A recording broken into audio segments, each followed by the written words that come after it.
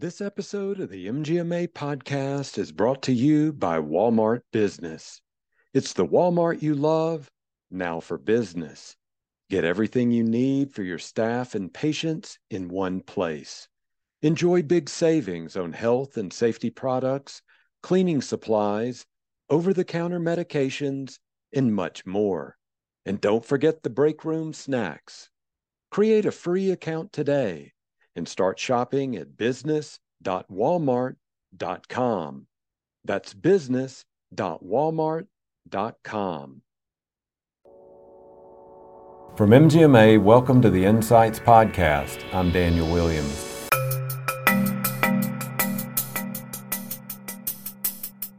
Our community as a whole is embracing the internet, is embracing asynchronous experiences throughout their life. And so being able to utilize that in healthcare is really important. And it engages our patients. It meets our patients where they are. That's Katie Lawrence talking about improving patient access. We'll hear more from Katie later in the show. We'll also talk to Mark Davis about behavioral health integration and Bill Hampsch about transforming the patient experience with text messages. That's all coming up on this patient-centered care episode of Insights. But first, a quick word from our sponsors. Investing in effective training and onboarding programs for front office staff pays immediate dividends to your practice with increased patient and employee satisfaction. Leverage MGMA and share the responsibility of training your staff by utilizing our unique expertise and relieving the time commitment from your busy schedule. Based on the book by best-selling author Elizabeth Woodcock, this course will prepare your staff to thrive in their front office role. Visit mgma.com/FOS for more information. Come together with peers and industry leaders to learn how the top industry performers are achieving success and the strategies they deployed to get where they are today. Join us at the MGMA 19 Operations Conference in Austin, Texas, April 14th through 16th. For more information, visit mgma.com/TOCReg. A recent study found that 70% of primary care visits can be related back to mental health issues. To discuss the importance of behavioral health integration in a practice, we're joined by Mark Davis, CEO, Wasatch Pediatrics. Mark, thanks for joining the show today. Yeah, happy to. Now, if you have just a moment, please tell our audience about your background in healthcare and medical practices. Sure. Hard to believe, but I've worked in healthcare now for about 25 years. Kind of makes me think, geez, I'm getting old. And in medical group practices specifically for most of that, for probably 21 or 22 years out of that. So lots of time with medical groups. It's all been in primary care, with a fair amount of it being specifically in pediatrics. Now, in researching your session on behavioral health integration, I ran across a statistic that really got my attention. It said that up to 70% of primary care visits are for psychosocial issues. I saw that number. It absolutely just blew me away. Tell us, what is the root cause of these issues, and what can practices do to integrate behavioral health programs to help treat patients? Yeah, that is the big and pressing question, isn't it?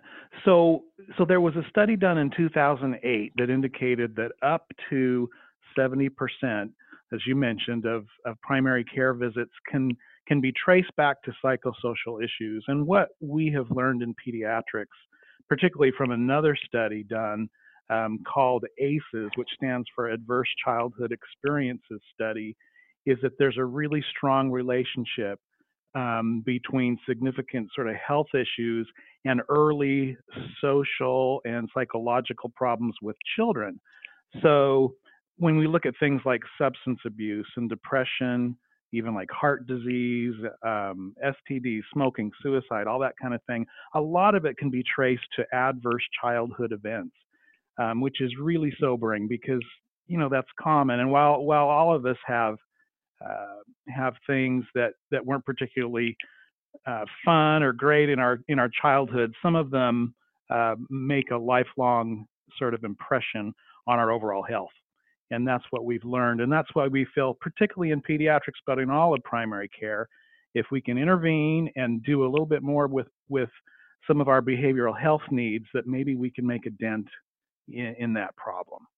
Well, let me ask you then, that 70% number, is that across the board? Is that when children come to visits? Is it for adults? Does it change over time? Do we see that number go up or down? I'm not sure of the specifics, but I know that it's broad. So it's not just children, it's adults as well. And so it's across the spectrum. And I'm not sure if it does change over time, but I know that it's across the spectrum. Now, I wanted to return to that statistic. We were talking about it. There's a real problem there. There's a problem, and there's also an opportunity for medical practices to address that. So what can practices do to integrate behavioral health models or programs to help treat these patients? And there's a wide spectrum of things that practices can do, and it can vary anywhere from kind of on one end of the spectrum. Maybe you have a relationship with a community therapist or a community psychologist or psychiatrist even, where you can refer people and you have a nice exchange of information, you're receiving information back and that kind of thing. And it can go all the way to an integration where you've got providers in-house that are working very closely with your physicians and handle the patient together. So there's a lot of different models, and in the presentation we're going to cover those. And again, we kind of like to look at it on a spectrum or a kind of a continuum of options. And we've explored a number of those, and they each have kind of pros and cons and fit a little differently depending on the situation. But we're finding that having providers in-house with certain expectations and being truly integrated with our traditional medical providers is really important. We're also finding that, especially looking at that through that medical home lens, that patients are more comfortable receiving behavioral health care services in their primary care physician's office. And this is particularly true, I think, for kids. They're familiar with the office. It's not threatening. I think there's a little less sort of stigma. You know, we hope there's not a lot of stigma around mental health anymore, but unfortunately, I think there is sometimes. And so coming to your regular doctor's office for that kind of care lessens that and maybe reduces a little bit of the anxiety associated with it. Mm-hmm.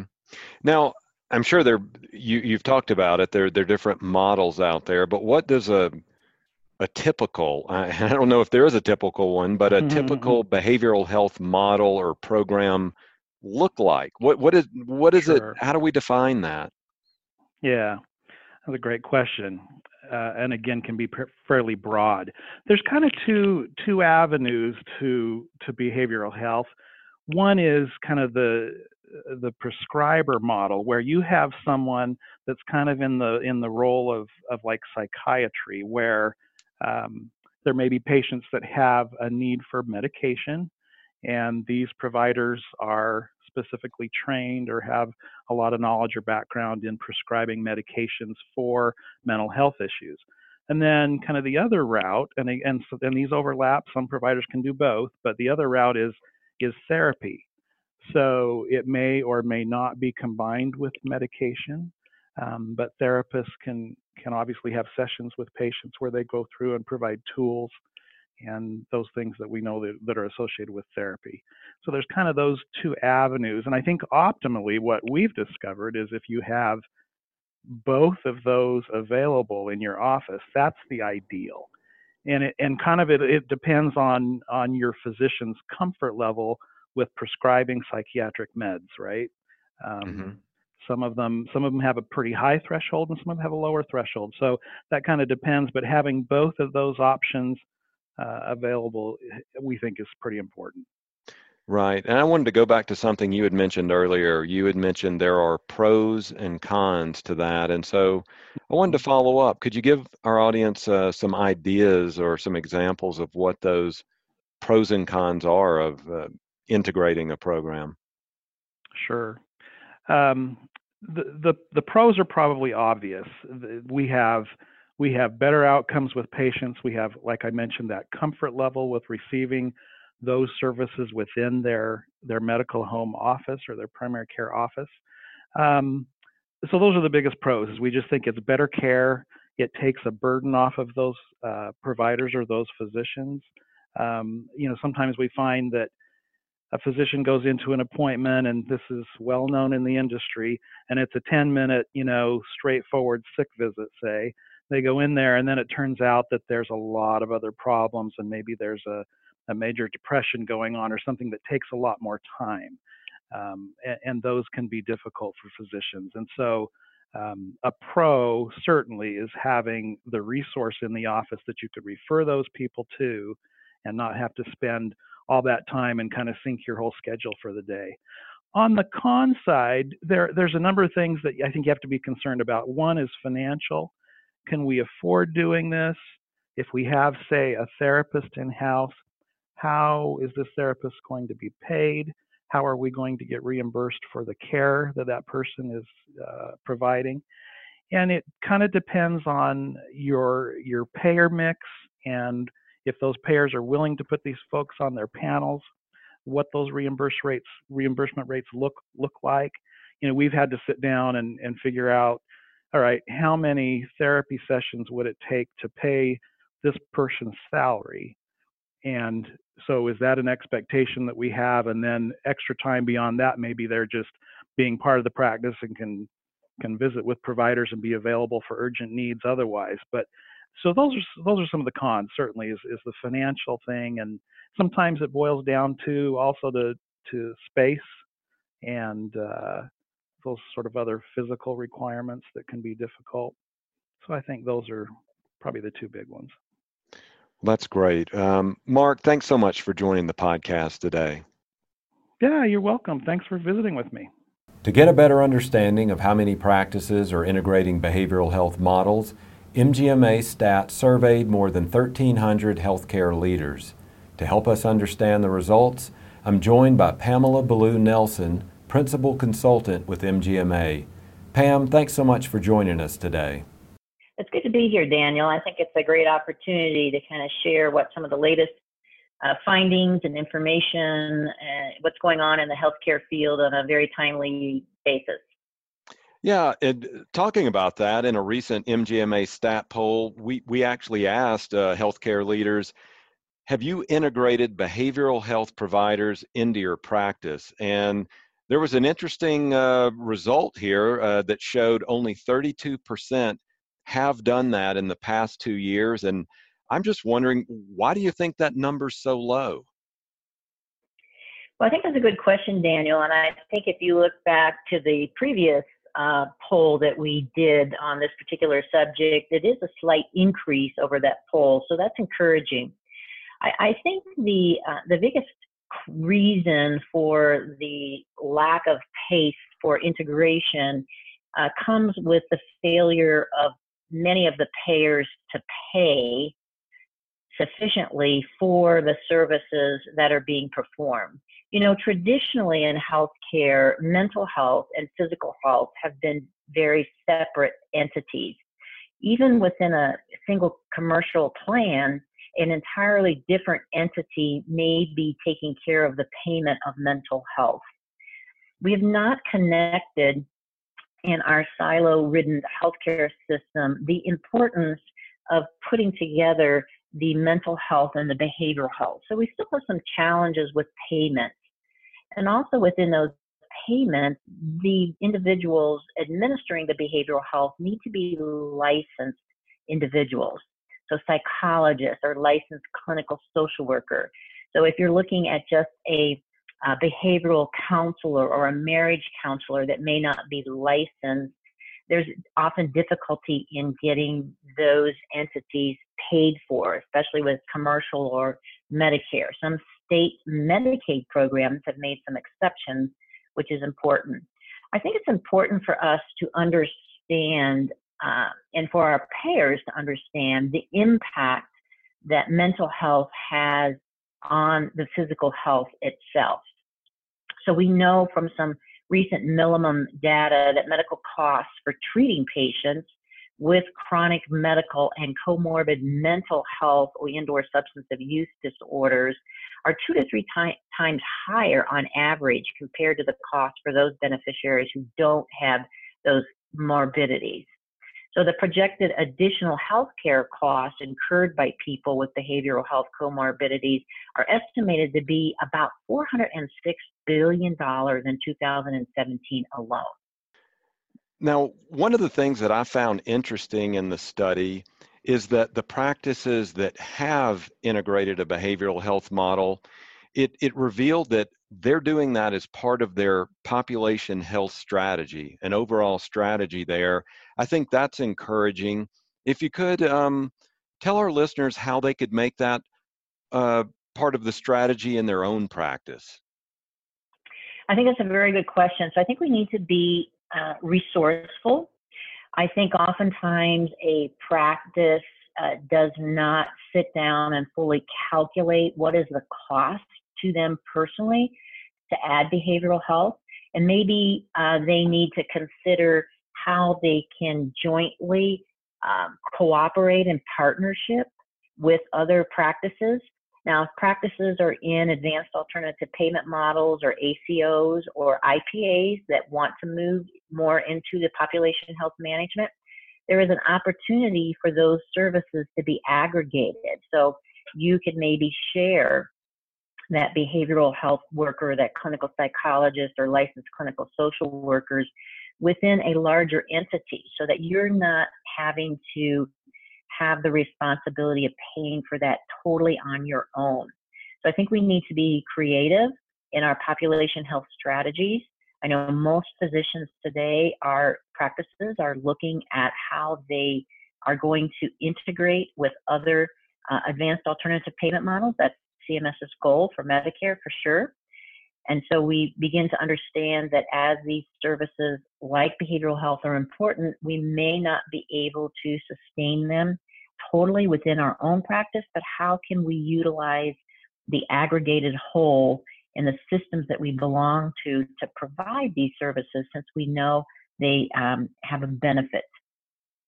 Now, is there anything else that you found interesting from this research that was conducted or other research that you've done on behavioral health that you'd like to share with our audience that could help them with their practices? Well, as I mentioned in the beginning, I am encouraged that there at least is an increase from our last poll to this poll. I think it's very difficult for change to occur in our healthcare system. And so I think that that's significant. Even a 1 or 2% increase is encouraging to me. And I'd like to see us, continue to explore options. I think the research is mounting daily as to the importance of considering the behavioral and mental health component of our chronic diseases. Just recently, I was listening to a webinar on social determinants of health, and they were just talking about the concept of loneliness and the number of lonely people that exist and how that impacts the physical health. And so I think by focusing and refocusing on the importance of this mental and behavioral health component could be a significant savings both to the individuals personally and certainly from a population health standpoint by helping us change our behaviors so that we're eating better and exercising. And I think the research is mounting on this, and I want us to continue to focus on how we can sustain the integration of behavioral health in healthcare. Pam, thanks so much for those insights. Thanks, Daniel. The problem of creating access to care continues to grow more complicated for practices. So how do we solve this? Do you throw more staff at the problem? That might work, but with massive staffing shortages in the industry, practices really need to be more strategic to solve this issue. Katie Lawrence, Director of Ambulatory Optimization and Integration at Greenville Health System, is here to discuss improving patient access while reducing staff burnout. Hey, Katie, thanks for joining us today. Thanks for having me. Now, if you don't mind, please tell our audience about your background in healthcare and medical practices. Sure. I've been with Greenville Health System, which is in the upstate of South Carolina, the northern part of the state, for a little over 10 years. And I've worked in all sorts of functions within the medical practices. I began on the specialty medicine side in pulmonary and gastroenterology practices. I've moved on to working with our primary care sites. I was director of operations for our family medicine and internal medicine practices for a number of years. And in my most recent position, which I've been in for almost 2 years, I work across the medical group, across all of our regions and clinical departments to ensure that we have a seamless experience for our patients, for our team members and staff, and to try to work to have best practices across the system. Now, this may sound elementary, but in your dream practice, what does improved access and more engaged patients actually look like? So to me, having access to care is about more than just a face-to-face visit. I think face-to-face visits with our healthcare providers will always be an important component to our system and our industry. But I also think that being able to provide asynchronous care, meaning being able to message your physician and receive a response, or being able to make an appointment at 10:30 at night, I think utilizing the functionality and the sort of the conveniences that the internet provides for us and being able to jump into that as a healthcare industry is going to be critical as we continue to move forward. Our community as a whole is embracing the internet, is embracing asynchronous experiences throughout their lives. And so being able to utilize that in healthcare is really important. And it engages our patients. It meets our patients where they are. Many of the patients in our area work in industries where they're on a factory line. They're not able to just take time off and come see us in normal business hours. So how do we provide care where those patients are, whether that's extended hours, whether that's a video visit, whether that's asynchronous care? So utilizing new technology and new ways of thinking about how we provide care to our patients. Right. And I was going to ask you that next. It does sound like what you're getting at is there has to be flexibility. If new technology is what some patients require, then you have to provide that. If you know, they may want a little more hands-on, they want to be in the office talking to people face to face, you have to be there too. Is that right? Is there that balance between adopting and embracing new technologies as well as being great in the face-to-face meetings? I think so. And sometimes there needs to be sort of a division of labor. Some of your providers or your team members may be excellent at face-to-face care, and others may be better at the asynchronous care or maybe more willing to be, computer savvy. So I think you have to have a balance there of what your team members are doing. The other thing is that I think we can use technology even in our face-to-face visits. So for example, if somebody canceled for an appointment later this afternoon, the old way of doing things was that you went to your waiting list and you started manually calling people. How can we use technology to send a text message to 5 people who are on the waiting list, and one of them can respond and sort of first come, first serve to get that appointment? It's now not taking your staff time. It's being able to just message a patient real quickly on their smartphone and they can accept it with a click of a button. How do we use technologies like that to facilitate those last minute cancellations and fill in our physicians' holes in their schedule so that we can see patients and see them face to face and not have that downtime when we do have those last minute cancellations? Now, in your presentation, really the main theme of it is having better engagement, having better access, but at the same time, as you say, trying to reduce that workload or at least reduce burnout. When I read that, when I think about it, it almost seems like those two aims could be at odds with one another. And so I'm just wondering, how are you able to achieve that goal? So I think you have to think a little broader. So for example, in the example I just gave around the text messaging, to be able to take workload off of our team members who don't have to make manual phone calls anymore, to be able to remove that functionality or that job duty from them, to be able to take things off of their plate in order to have a new focus. So I think what's important is as we look to increase access, that we're also looking at what can we take away? What is an outdated process? What can we replace with technology? Or what can we just stop doing altogether? What can we streamline? How many clicks can we reduce in our medical record? What are things that we can take off of the plates of our team members? And then also to remember that engaging patients is sometimes just the way that we interact with them. Are we smiling when we're talking on the telephone? Are we making eye contact when we're talking to patients face to face? Are we thinking about things from the other person's perspective? Are we putting ourselves in their shoes? I recently spoke with a number of referral coordinators, and I asked them about what 48 hours meant to them. And when they were patients, 48 hours is a long time to wait for a specialist to call you back with an appointment. But when you are that specialist referral coordinator, 48 hours can go by in a blink of an eye based on the workload that you have kind of hitting your desk. So remembering that what can seem like a flash and sort of a normal workday to you can feel like an eternity to the patient. So really thinking about things from the other person's perspective and trying to be mindful of that, both when you are the patient and then when you're the team member, for sure. To bring light to this model and this integration, do you have an example or a case study where it's worked, where it's been successful in a medical practice?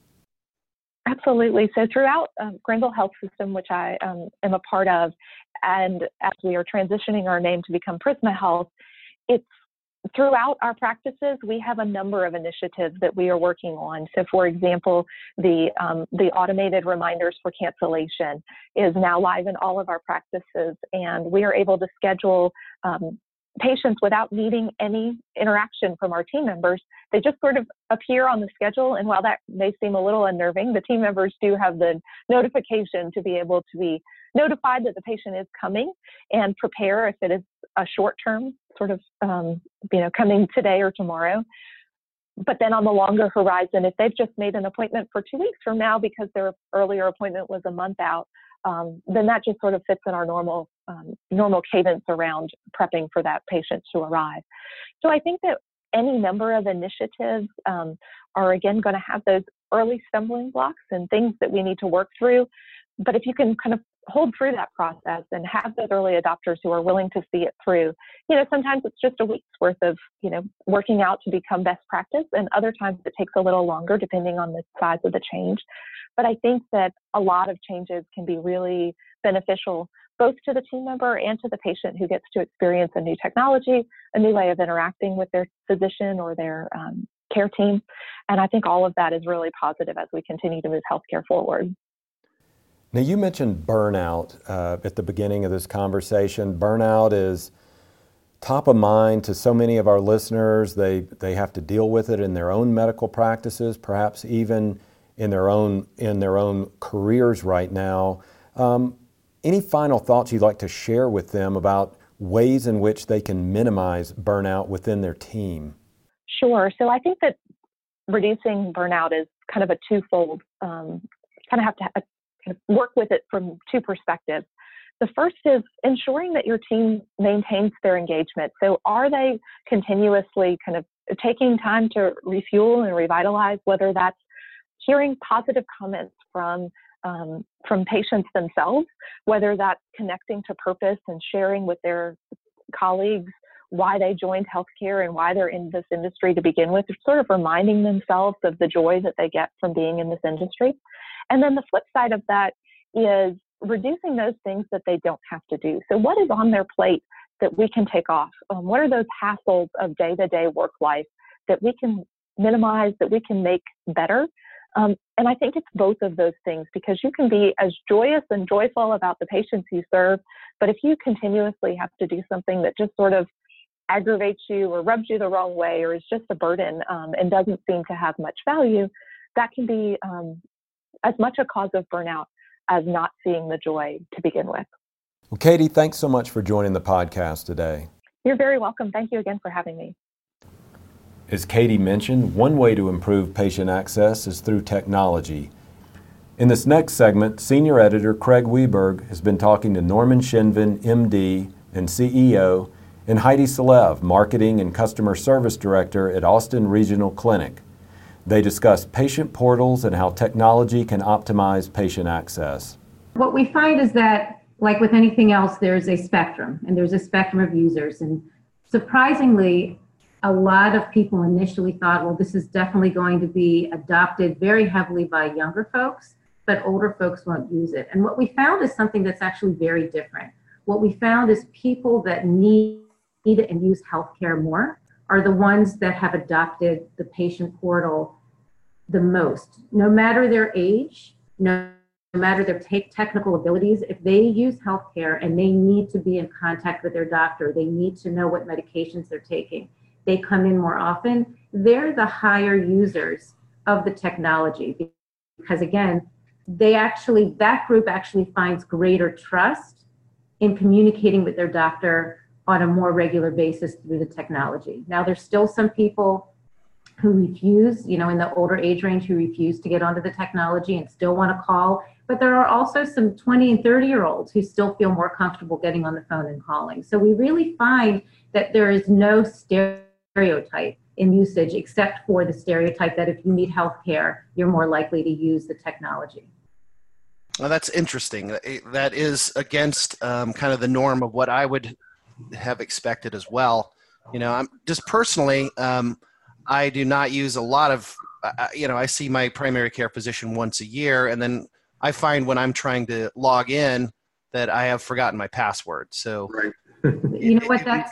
That's the most popular call to our call center, that's part of what I manage as well as the customer service, the technical support center. And by far, that is the most important call that we get from our patients is they can't get in because they've lost their password.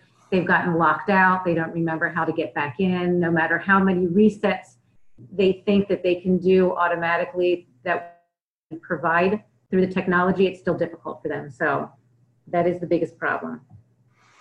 So that kind of leads into my next set of questions here. What has changed with current technology, workflows, and policies that allow patients to have more easily access their patient portals? Obviously, we've just talked about the importance of your customer service group. Anything else that's allowing patients to more easily access the portals? So we have been able to get patients more engaged with the portal and to use the portal more by starting off with getting our staff and our doctors on the portal. Because if they don't believe in the value of the portal, then there's no way they're going to communicate that value to the patients. So really where it started off was with the nurses. The nurses found value in the portal for themselves and their families, but also because they were now able to get a message to patients without playing tag and without the phone calls going back and forth. We also started signing the patients onto the portal in the exam room. When we first tried to do it by email, sending patients email, giving them a code, letting them know when they get home they could sign on. By the time they get home from their appointment, they're on to the next task and chore that they have at home. And they've already forgotten about what they've been instructed to do with the doctor's office. So if we can get them in the exam room to sign on to the portal, that's one of the biggest barriers. We found that really helps them get more engaged. If at that point somebody can tell them, check the portal after you get home for your test results, then that gets them even more engaged. So now they're in the portal and now they have an instruction. They know what to expect. They can immediately go in and check it. So that really helps. In addition, we spent about 5 years communicating internally and externally a whole brand campaign around access. And the portal was one of the central pieces of that access campaign, because that really is where patients get access to their health records, to their doctor, to make appointments by themselves. And that became repeated over and over and over again, internally and externally. We had ad campaigns, videos, meeting announcements. So really everywhere we went, we communicated it. Yeah, we had a significant resistance from the physicians who did not want to have patients have free access to them and their advice and so on. And it took quite a while for some physicians to adopt this. Others were quick at, early adopters. At this point, I think the majority of physicians encourage their patients to use the portal because it's easier for everyone and it's quicker. And again, we get away from that phone tag challenge. We do get messages from patients, and those messages need to be handled, and that has created a need for some operational changes. The queues where the messages come in from the patients, whether it's requesting refills or getting advice, need to be managed in a timely fashion, and that has been a big effort for us of late, reassigning nursing staff and to pick up the messages quickly and process them quickly. Well, that sounds, like you guys are really doing some great things there. I really like your comment of getting them logged inside the exam room, building that familiarity of even what the page looks like and what expectations are. I think that's great. That breaks down a barrier, as you mentioned. And then we're all creatures of habit, and if you can develop their habit to use it, then they're going to use it. And it is the infrequent users who struggle and just give up and pick up the phone. But the frequent users do quite well with this technology. Yeah, that makes a lot of sense. And then the other thing I'm noticing as a theme here is this: you're showing the value to both the patient and to the provider side. Like, you're able to get them communicating in a way that is helpful for workflows, and it's aiding with the care and not just a burden or a bother. So I think those two things I'm really picking out of here are I'm guessing why it's so successful at your organization. Part of that is making sure that we get the provider's trust. And so in order to get their trust, that means we need to listen to them, and we need to make changes along the way that work for their workflow. So we need to listen to the doctors, we need to listen to the clinical staff, we really need to listen to all of our internal users, otherwise they will not support it. What was interesting was, especially in the online scheduling, as Dr. Chenven said, a lot of the doctors were very reticent to kind of hand over the control of their schedule to patients. They were insisting that the patients were going to book the appointments incorrectly, and they were going to kind of sneak in and abuse the rules of scheduling. And what we found was that, besides the 1 or 2% that do sneak in, because human nature, they're going to want to try to break down any barrier there is, but 98%, 99% of the patients are booking according to the schedule. We're able to set and program physician templates so that it does make it difficult for patients to book the wrong type of appointment. And with that happening, not only did doctors gain more trust in the system, but when they saw that they were actually able to increase their practice, they were able to grow their practice faster by doing that. We now have more doctors requesting to be on the portal. And these are specialty doctors. These are specialists who, at the beginning, absolutely were adamant about not having any of their patients being able to schedule on the portal. And now I have a waiting list of specialists who cannot wait for us to get them on the portal. So that's been a very slow and patient process for us, but it's worked for us just by being patient and proving to them that we want to do what's best for them. So we have a statistic for you, and it is that 13% of our appointments are booked through the portal at this point. That doesn't sound like a huge number, but we see well over 1 million office visits per year. And so that's quite a few when you think about it. Also, statistically, that puts us in the top rank of users, portal users across the country. There are very few systems or medical groups that can claim that high a self-appointment ratio. I think the average across the industry that I've seen is somewhere around 2%. So we're very proud of our 13%. And if you look at just portal users, of all portal users, about 21% of our appointments are booked through the portal. Another use of technology in the medical field that is growing in popularity is the use of text to connect with patients. Our next guest says texting can transform the entire patient experience. Craig Weberg is back chatting with Bill Hampsch, CEO and practicing administrator at North Florida Women's Care. We're talking today about text messaging our patients and Can you talk about why text messaging has become such an important tool for the patient experience and for health outcomes as well?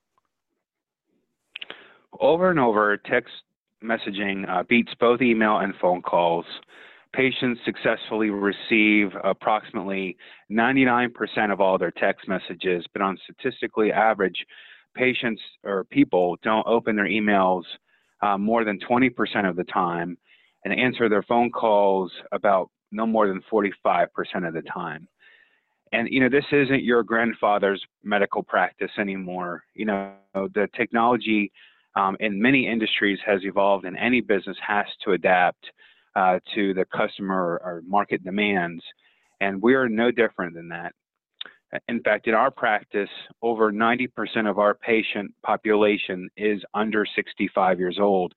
Being an OBGYN practice, we have many patients in the millennial age, and their primary communication is through text messaging.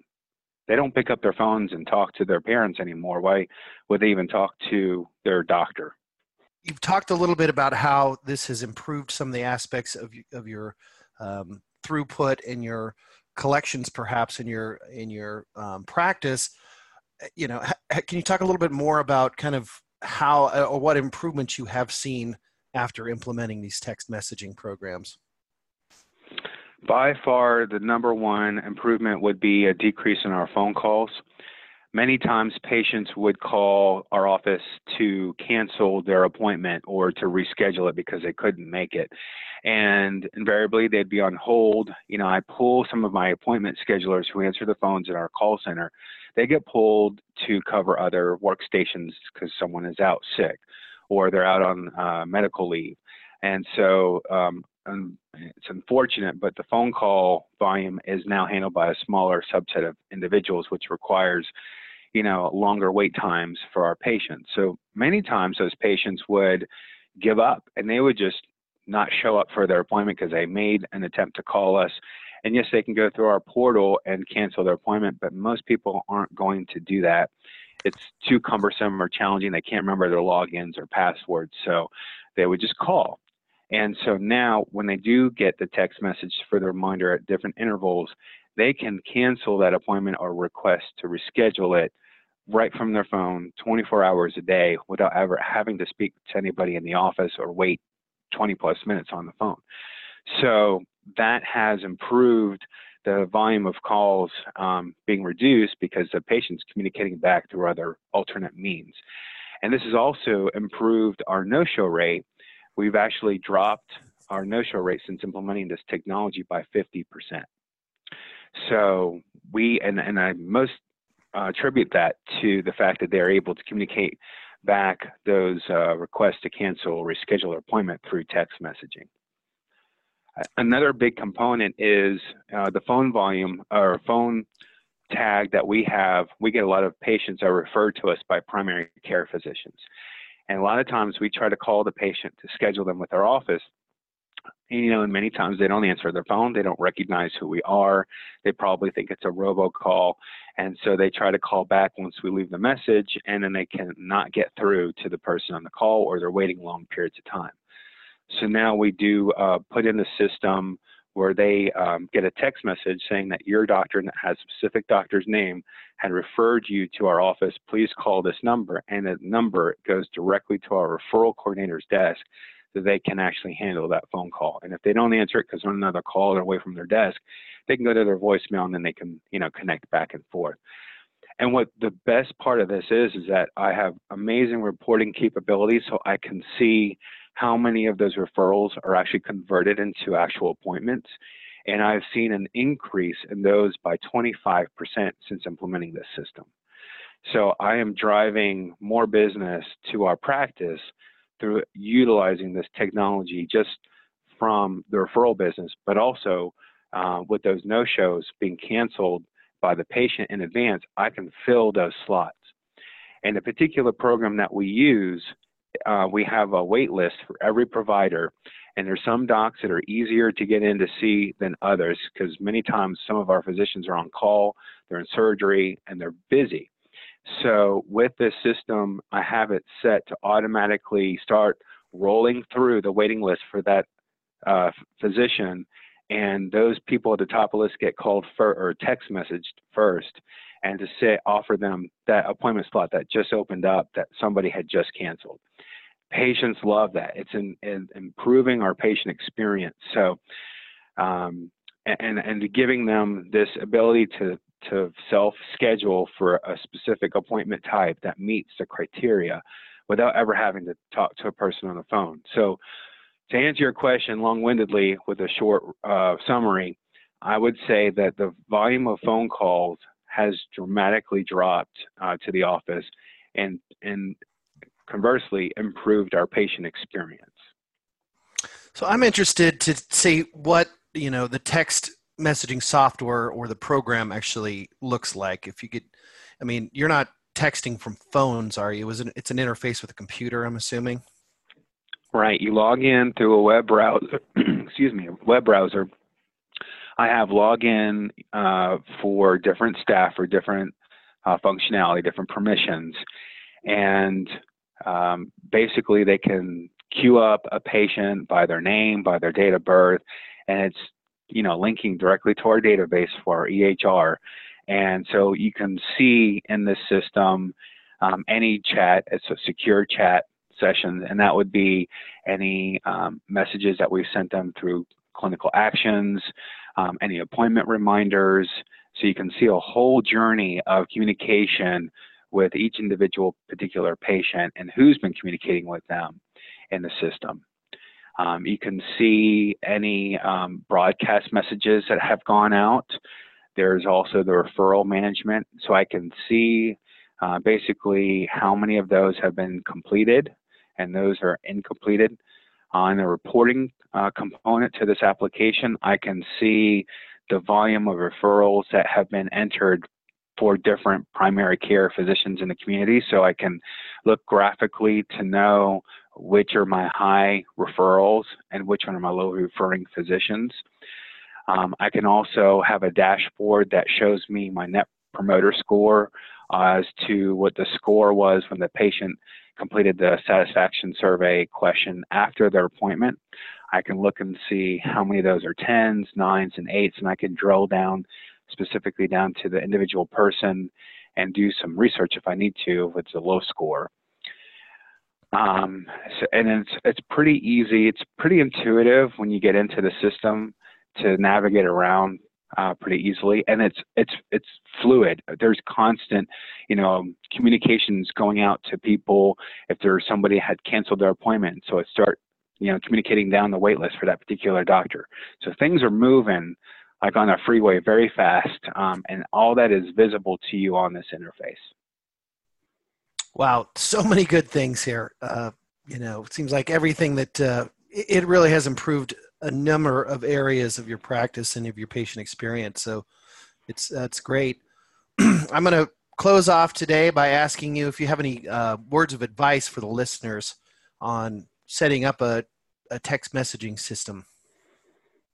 Sure. Well, technology doesn't have to complicate things. And in many cases, it's a very simple practice to implement and improve the patient experience, at the same time.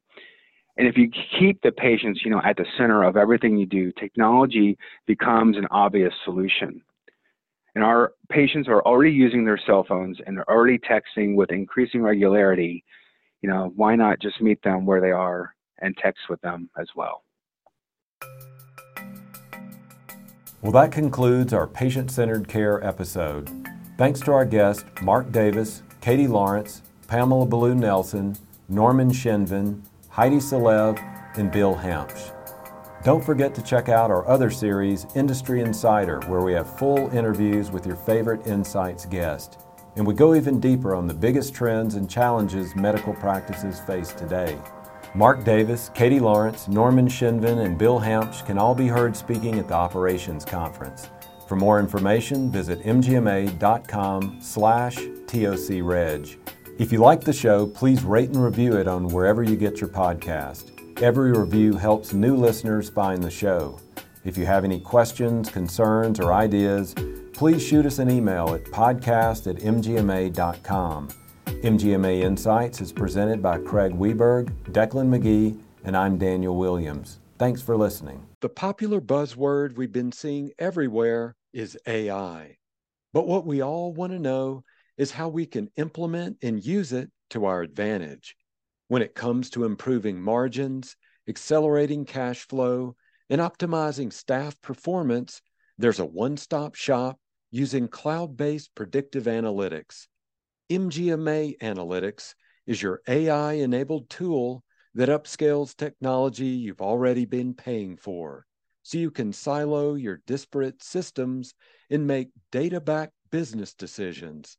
Visit mgma.com/analytics and see how AI can revolutionize your finances and operations. Again, visit mgma.com/analytics today.